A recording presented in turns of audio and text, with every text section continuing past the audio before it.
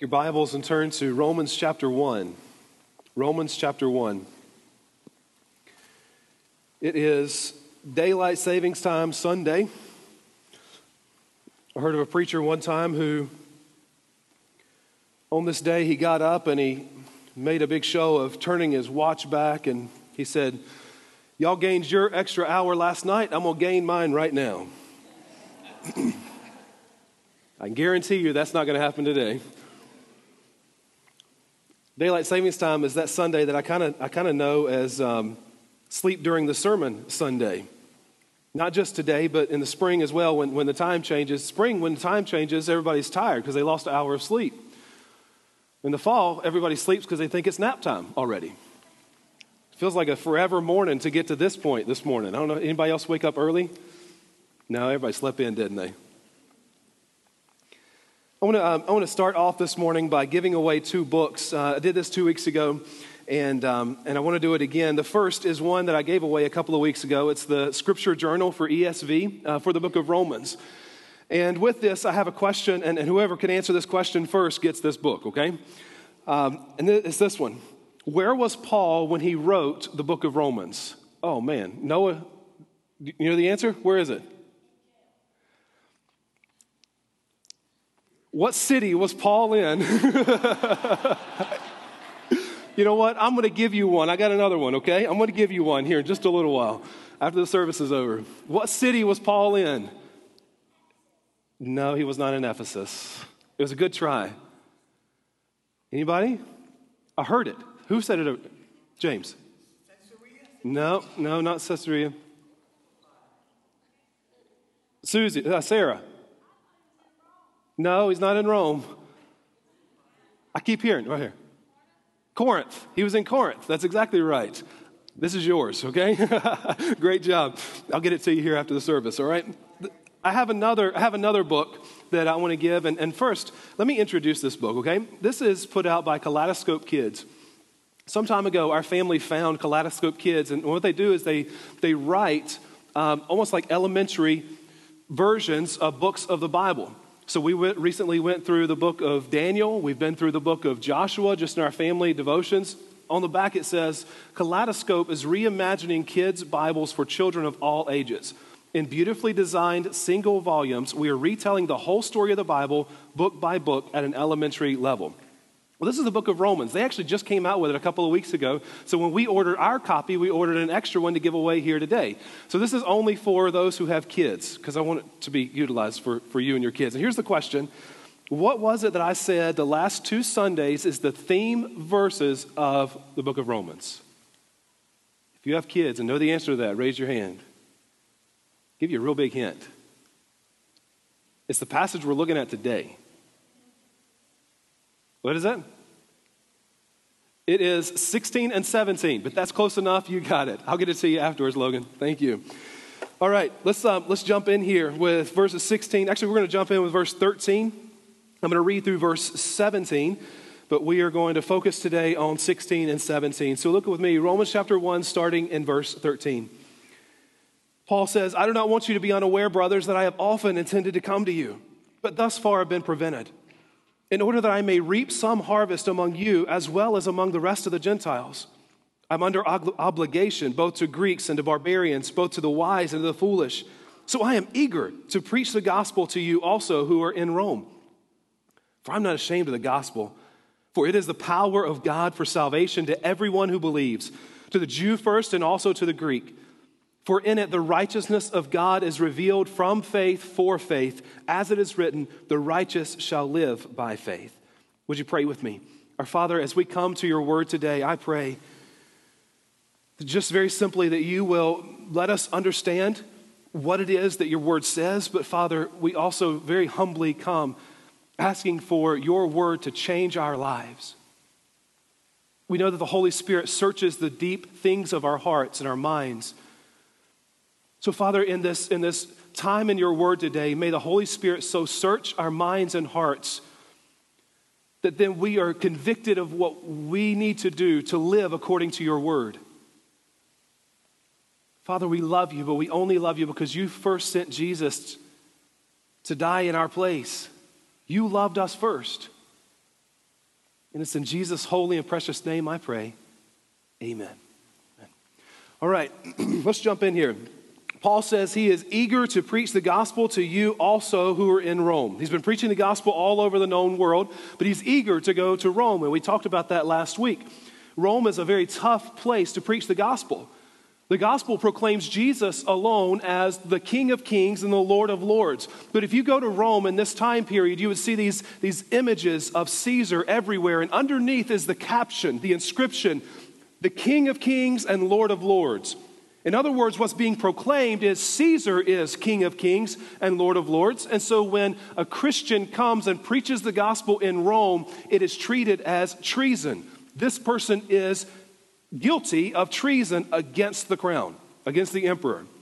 So think about this culture in Rome at this time, where these Christians are proclaiming that Jesus is King of Kings and Lord of Lords instead of the emperor. It's a tough, tough time to be in Rome. Paul is saying, I am not ashamed of the gospel.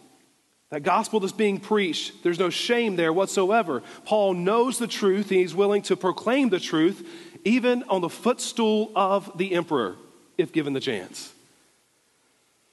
I wonder when Paul said this, when he gave this phrase, I am not ashamed of the gospel, I wonder if there's some people, or maybe some circumstances that he was thinking of that led him to say that. He's probably thinking about what's going on in Rome at the time, but also think that maybe he's thinking about some history here. Take your Bibles and go to Matthew chapter 26. Matthew chapter 26. I want to look at some examples of some men who were ashamed, even afraid of the gospel. Matthew chapter 26. I'm going to start reading in verse 30. And when they had sung a hymn, they went out to the Mount of Olives. And Jesus said to them, you will all fall away because of me this night. For it is written, I will strike the shepherd, and the sheep of the flock will be scattered. But after I am raised up, I will go before you to Galilee. Peter answered him, though they all fall away because of you, I will never fall away.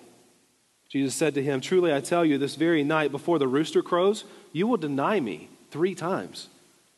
Peter said to him, even if I must die with you, I will not deny you. And get this, and all the disciples said the same. Now this is a proclamation here. Even if I must die with you, Jesus, I will not deny you. And all the disciples said the same. Jump down to verse 47 now. While he was still speaking, Judas came, one of the 12, and with him a great crowd with swords and clubs from the chief priests and the elders of the people. Now the betrayer had given them a sign saying, the one I will kiss is the man, seize him. And he came up to Jesus at once and said, greetings, Rabbi. And he kissed him. Jesus said to him, friend, do what you came to do. And they came up and laid hands on Jesus and seized him. Now jump down to verse 56. Hold on, verse 69. No, verse 56. I'm lost here a little bit. Give me just 1 second to go there.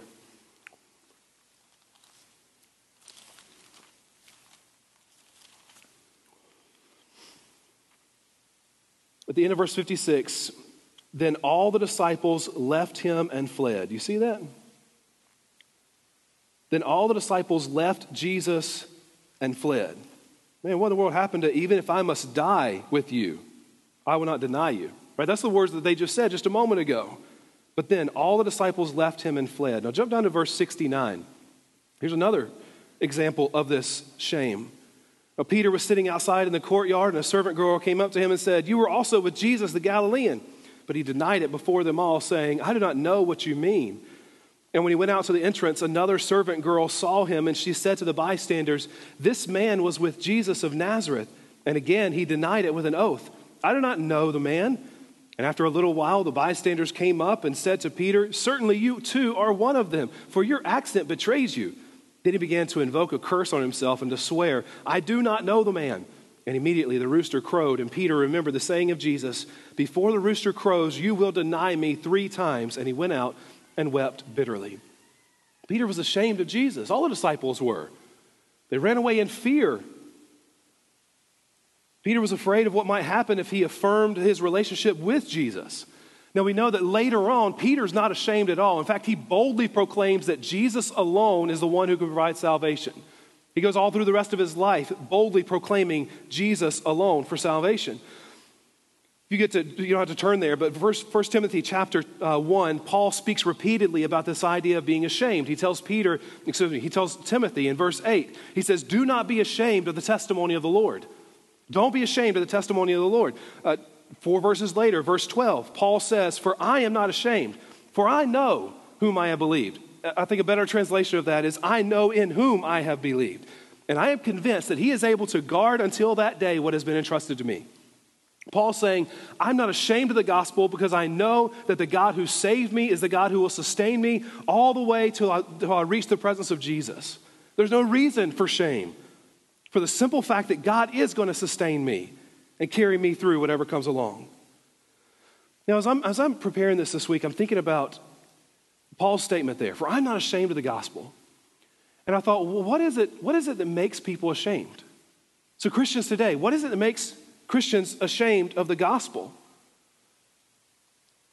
I believe it's because the gospel is foolish.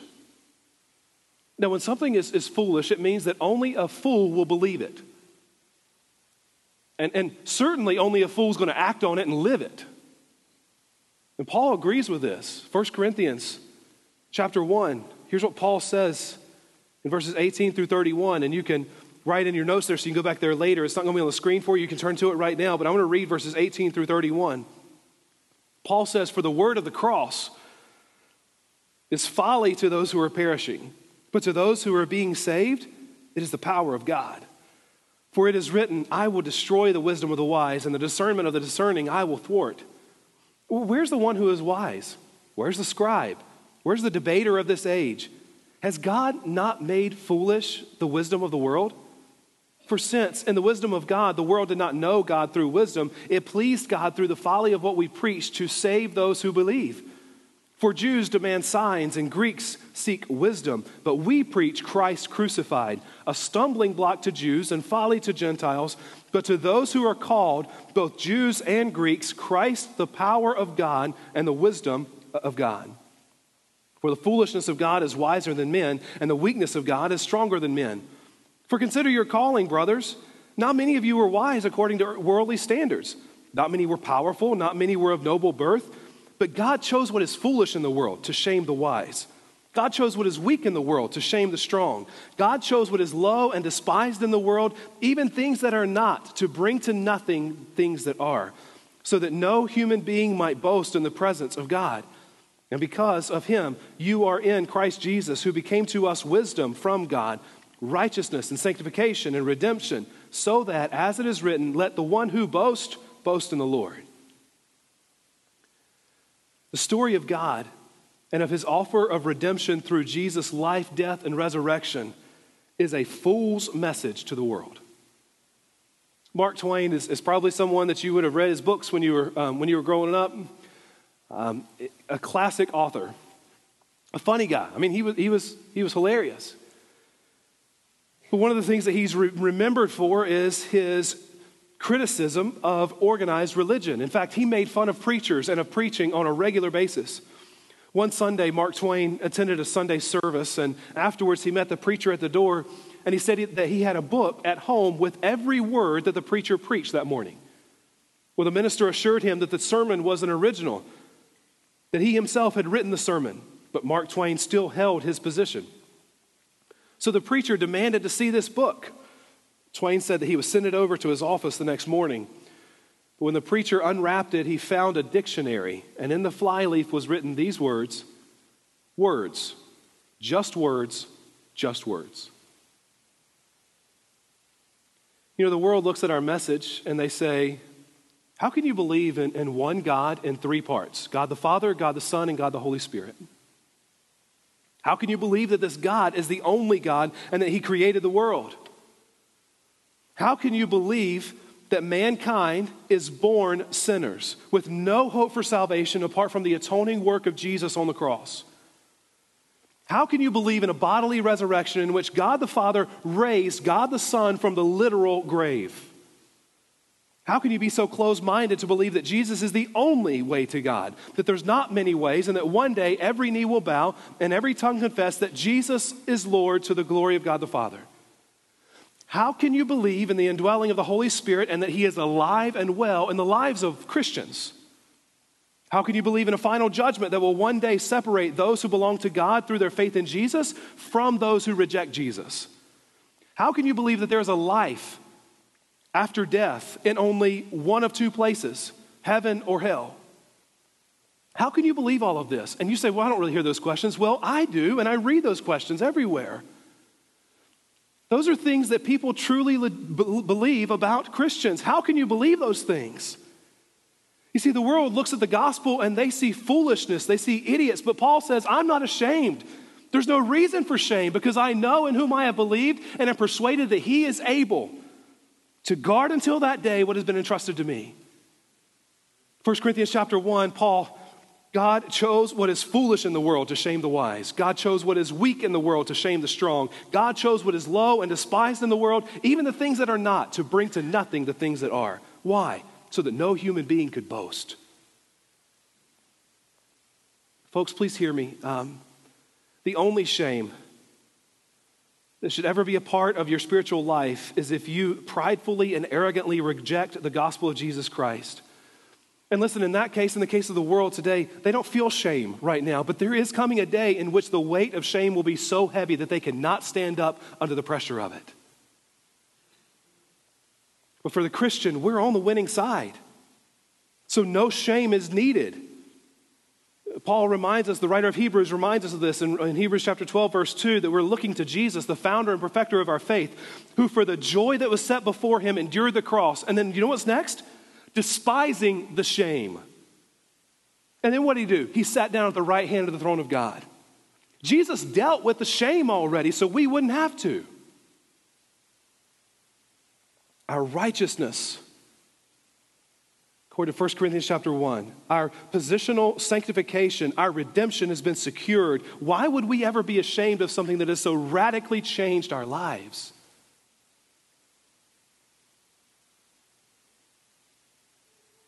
You can be ashamed of the gospel, but by doing so, you're rejecting what you once proclaimed to be absolutely true. Christian, if there was a time in your life in which you said, you knew without a doubt that God had sent Jesus to save you. You repented of your sin. You gave your life to Jesus. But now, you know what? I'm afraid to talk to that person or to share that I'm a Christian. That's being ashamed of the gospel. When the Holy Spirit's nudging me to do this or do that, but I don't do it, I push him away. That's being ashamed of the gospel. Paul says, for I'm not ashamed of the gospel. It is the power of God for salvation. There's power in the gospel. The word power there is referring to might, to energy, to force, strength. All of these things that dwell within God. There's a couple of ways of understanding this idea of the gospel being the power of God. First, the gospel teaches us about God's power. And if you're writing notes, you should write that down. The gospel teaches about God's power. It teaches about God's power. Think about this. Only an almighty, all-knowing, loving, and very just God could orchestrate the gospel. Only a God who has the power that our God has could do all of this. So in looking at the gospel, we see a glimpse of our God. It teaches us about our God. But the gospel doesn't just teach us about God. The gospel also contains the power of God. It contains the power of God. Paul says the gospel is the power of God that leads to salvation for everyone who believes. Now, you could hear the story of Jesus, and many people have. They've heard the story of Jesus without the good news of Jesus gripping their hearts and leading them to, in faith, repent of their sin and surrender their lives to Jesus. It is entirely possible for a person to hear the story of Jesus over and over and over again with no stirring of their soul. But for those who soften their heart to the gospel message and they humble themselves before the Almighty God, the power of the gospel will transform their lives in ways that they never ever could have imagined. Charles Spurgeon once said, The power that is in the gospel does not lie in the eloquence of the preacher. Otherwise, men would have been converters of souls. Nor does it lie in the preacher's learning. Otherwise, it would consist of wisdom of men. We might preach till our tongues rotted, till we should exhaust our lungs and die, but never a soul would be converted unless there was a mysterious power going with it. I can stand up here and I can talk all day long, but if the power of the Holy Spirit and the gospel is not at work, then it's going to do nothing at all. You could share with your lost friends about Jesus over and over and over and over again, but if the power of the gospel and the Holy Spirit is not working in that, then it's all for nothing. But we do have that promise.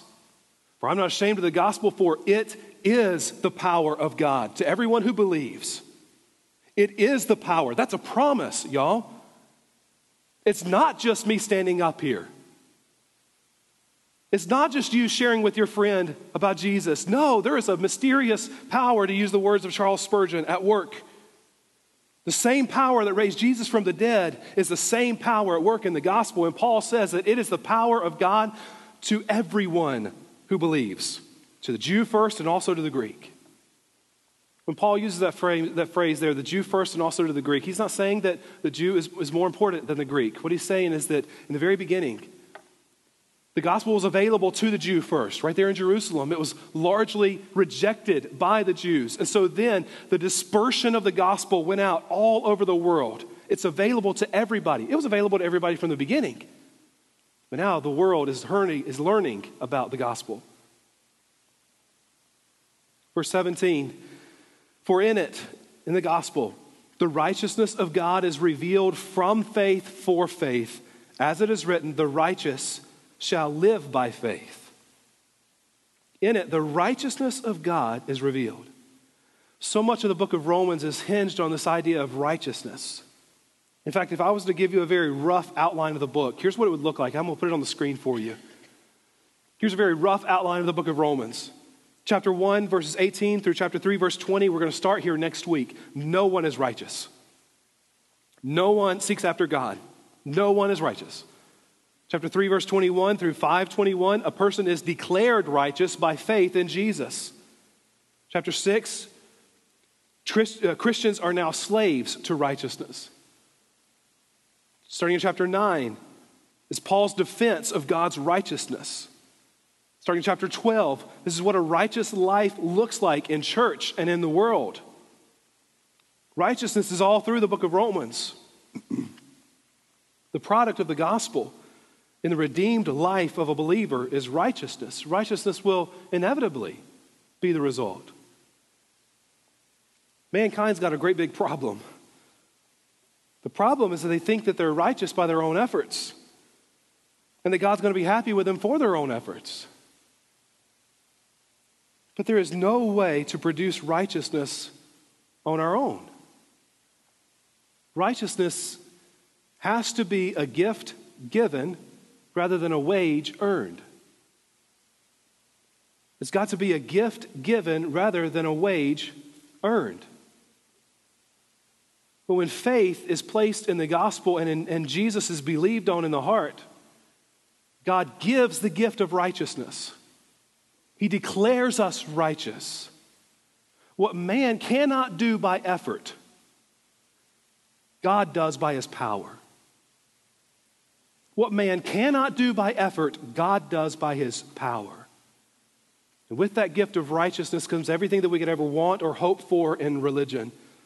Peace with God, acceptance by God, a right standing with God, a hope and a future in the presence of God. All of this is so much more as what is offered with that imputation of righteousness. We're going to talk about that word imputation here in a couple of weeks. Imputation of righteousness. Verse 17, I'm going to read it again.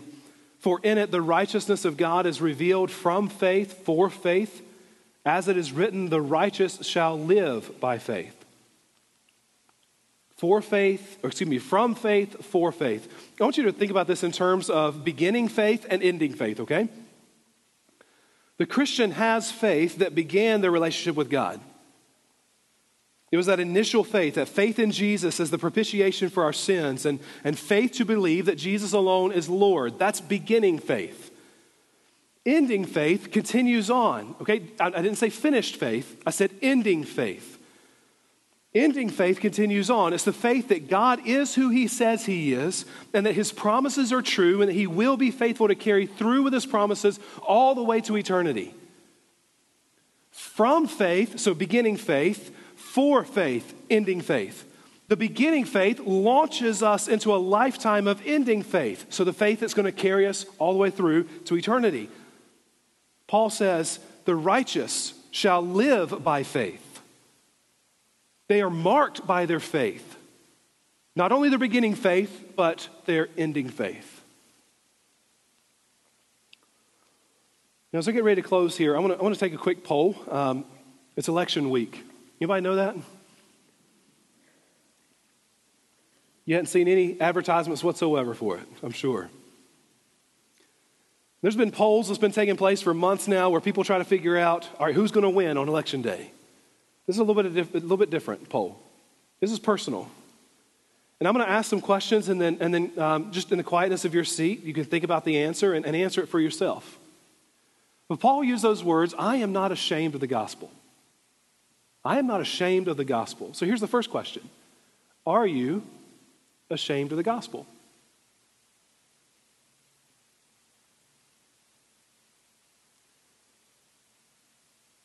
And I would imagine that the most people in this room would probably answer no to that. You're not ashamed of the gospel. But then we got follow-up questions to that. Are you quick or slow to tell other people that you're a Christian? Are you quick or slow to tell other people that you're a Christian? Do you in any way hide the fact that you attend church?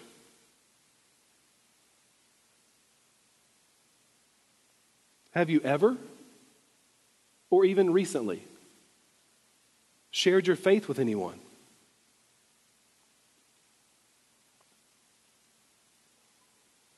When the Holy Spirit's prompted you to do or say something, do you ignore him? Do you push him aside?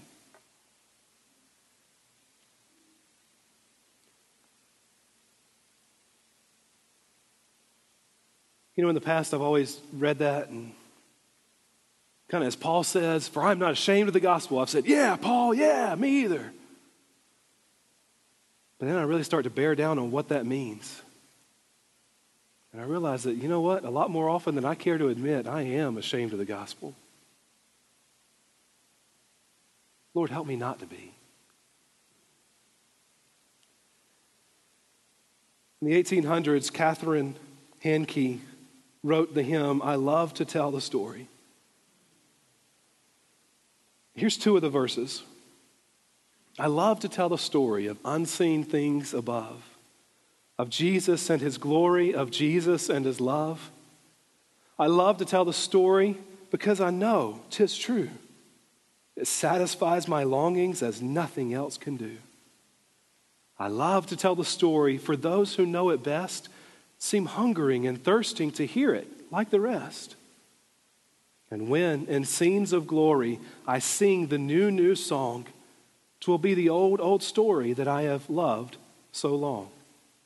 I love to tell the story, 'twill be my theme in glory, to tell the old story of Jesus and his love. Do you love to tell the story? Father, I pray that you instill in us a passion to tell the story. To tell the story of Jesus and his life, his sacrifice, his resurrection. To tell the story of Jesus and his love. Father, to take that good news, the gospel of Jesus Christ, to not be ashamed of it, but to make sure that every man, woman, and child has repeated opportunities to hear and respond to it. Father, knowing that the power of the gospel is not in our ability, it's not in our efforts, it's just there because you've given it. Father, our job is to tell the story. Yours is to change lives. Father, we thank you for the lives that have been changed, the testimonies in this room even, Lord, of changed lives. Oh, but Father, would you bring a harvest of so many more changed lives? In Jesus' name I pray. Amen.